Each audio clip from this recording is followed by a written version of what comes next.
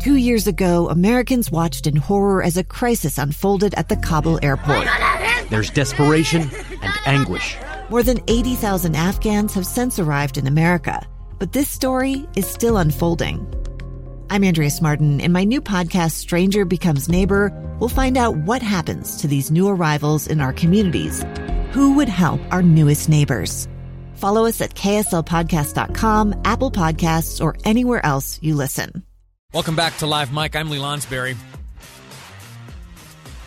John Huber, as you well know, is a frequent guest on the program, U.S. Attorney for the District of Utah, keeping this great state safe.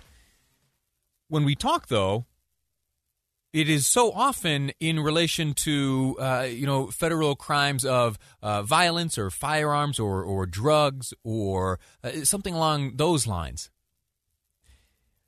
So when I saw a report come from his office the other day under the headline, Utah man and his company indicted for wildlife trafficking, it got my attention. And I thought, well, that is something different.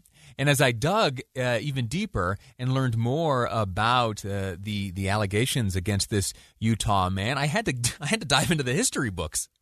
I had to dive into the history books over 100 years old, specifically 120 years old, going back to 1900 and the passage of the Lacey Act. Yeah, the Lacey Act, named after John F. Lacey, introduced by a representative from Iowa. Very basically, it's a part of conservation law here in the United States that prohibits trade in wildlife, fish, and plants that have been illegally taken, possessed, transported, or sold. And there is a Utahn right now facing charges based on the Lacey Act. Joining us now to explain all of this is John Huber, U.S. Attorney for the District of Utah. Mr. Huber, sir, how are you? Hey, Live Mike with Lee. I am doing great. It's nice to be on your show again. That's right. Let me ask you this.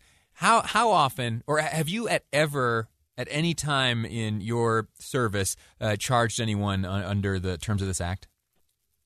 Well, we have had similar cases, and it is surprising. You know, it wasn't too long ago at the beginning of my tenure that we had what we called the snakes on a plane case, where we had these albino boa constrictors who had been smuggled in from Brazil, and we expatriated. They were expatriates, and we repatriated them to Brazil. So, yeah, we've done a few of these. Okay, I have to admit, that sounds more interesting than this story. How involved were you in the repatriation of illegally smuggled snakes? I sent my assistant prosecutors to the Brazilian embassy in Washington, D.C., where they received a standing ovation. Absolutely amazing. Absolutely amazing. Oh, my gosh. Listen, let's put a pin in that one. I want to chat with you about that story again, or maybe speak with one of those assistant attorneys. That sounds absolutely fascinating. But this story, the story at hand here today, doesn't deal with live animals. What are the details of this indictment? Yeah, we're not talking about live animals at all here, but we're talking about, we got a whole list of them. We have insects, bats, lizards, turtles, flying foxes, monitor lizards, the skeletons of a number of these animals that were, most of them come from Indonesia, Southeast Asia, and brought here to the U.S. and then sold. And so you get a $4 bug. Someone like this defendant pays $4 for a bug from Indonesia. He turns that around into a $65 paperweight, and there is quite a strong market demand out there for these types of items. It sounds to me, the uninitiated, like a good business deal. Where does the illegality come from? Well, the problem here is we have persistent and pervasive skirting of the law. These laws, like you said, been around for over 100 years. They are to protect the world's wildlife. And so that bugs and creepy crawlies of Indonesia don't go the way of the American bison. And, that's the reason behind the law, is so that these cute little bugs and butterflies and lizards, they continue to exist. And there still is room for a lawful market here, but you've got to obey the rules to help the U.S. Fish and Wildlife Service make sure we don't have a history story 100 years from now that we're like we tell about the American bison. When you make reference to the American bison, I think of there are some historical photos. I think maybe James Brady might have taken. I don't know, but there's some historical photos where you have the skulls of bison stacked, maybe 30, 40 feet tall in a pyramid. Really, just an example of that species essentially being eradicated from this country due to just rampant industrial scale hunting, and that's the fear for some of these species, you say. Yeah, it is. And, this part of the investigation, this Utah part, was really a spin-off of a global operation, a broader global operation by the U.S. Fish and Wildlife Service. But in this case, you have 5 years of conduct of skirting the law between 2015 and as recently as September of this year, and you have 460 wildlife items. I think that's a conservative calculation that includes all those types of animals.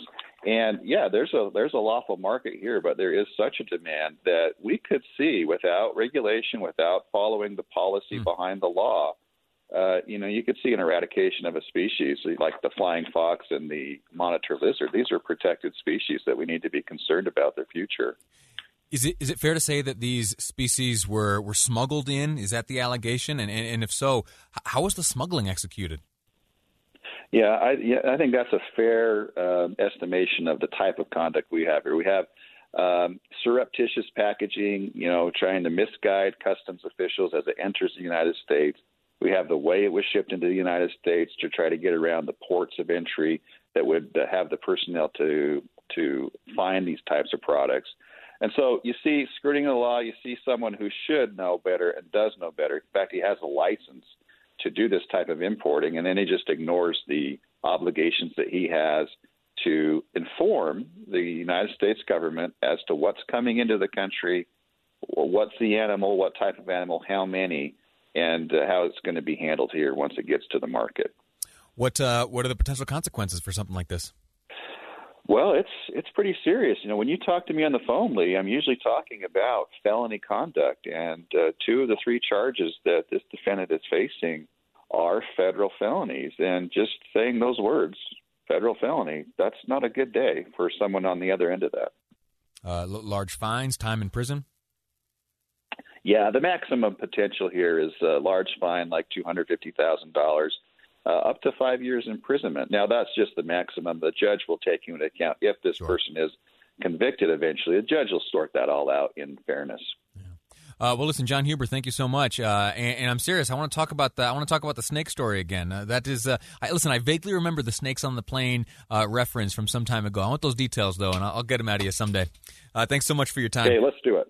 All right. You bet, Jay. Lee. Yeah. John Huber, U.S. Attorney for the District of Utah, my guest, talking here about charges in an indictment leveled against a Utah man for violating the Endangered Species Act and the Lacey Act. If you really want to go down a rabbit hole, Google around, learn yourself about the Lacey Act of 1900, a 120-year-old law here being violated, allegedly, by a Utah. It's a fascinating thing, unfortunate thing that it's been violated, but or at least the allegations state. But we'll follow that story through onto its end. There, I don't want to. You might notice I haven't named the individual. I haven't named their store or anything like that. It has been reported elsewhere, but I get a little not nervous, but I just want to be fair, as these are only allegations. And my interest in this was the examination of this relatively obscure and over 100-year-old law.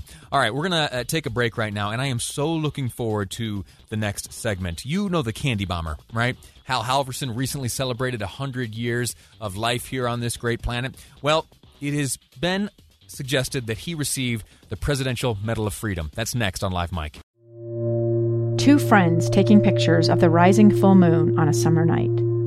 2 teenage kids doing what teenage kids do. When a stranger with a gun and a death wish changed everything. It was violent, it was senseless, and I will never understand it, I will never accept it. I'm Amy Donaldson, and unfortunately, we're all too familiar with stories about how violence shatters lives. But what we rarely see is how they are rebuilt. In a new podcast, The Letter, we relive tragedy, but only so we can hear the rest of the story. The struggle to reclaim lives, the realities of grief, and the possibilities of forgiveness. I believe in miracles. Sometimes I thought, there are no miracles. Yeah, there are, and this is a big one. Follow The Letter at theletterpodcast.com or wherever you get your podcasts.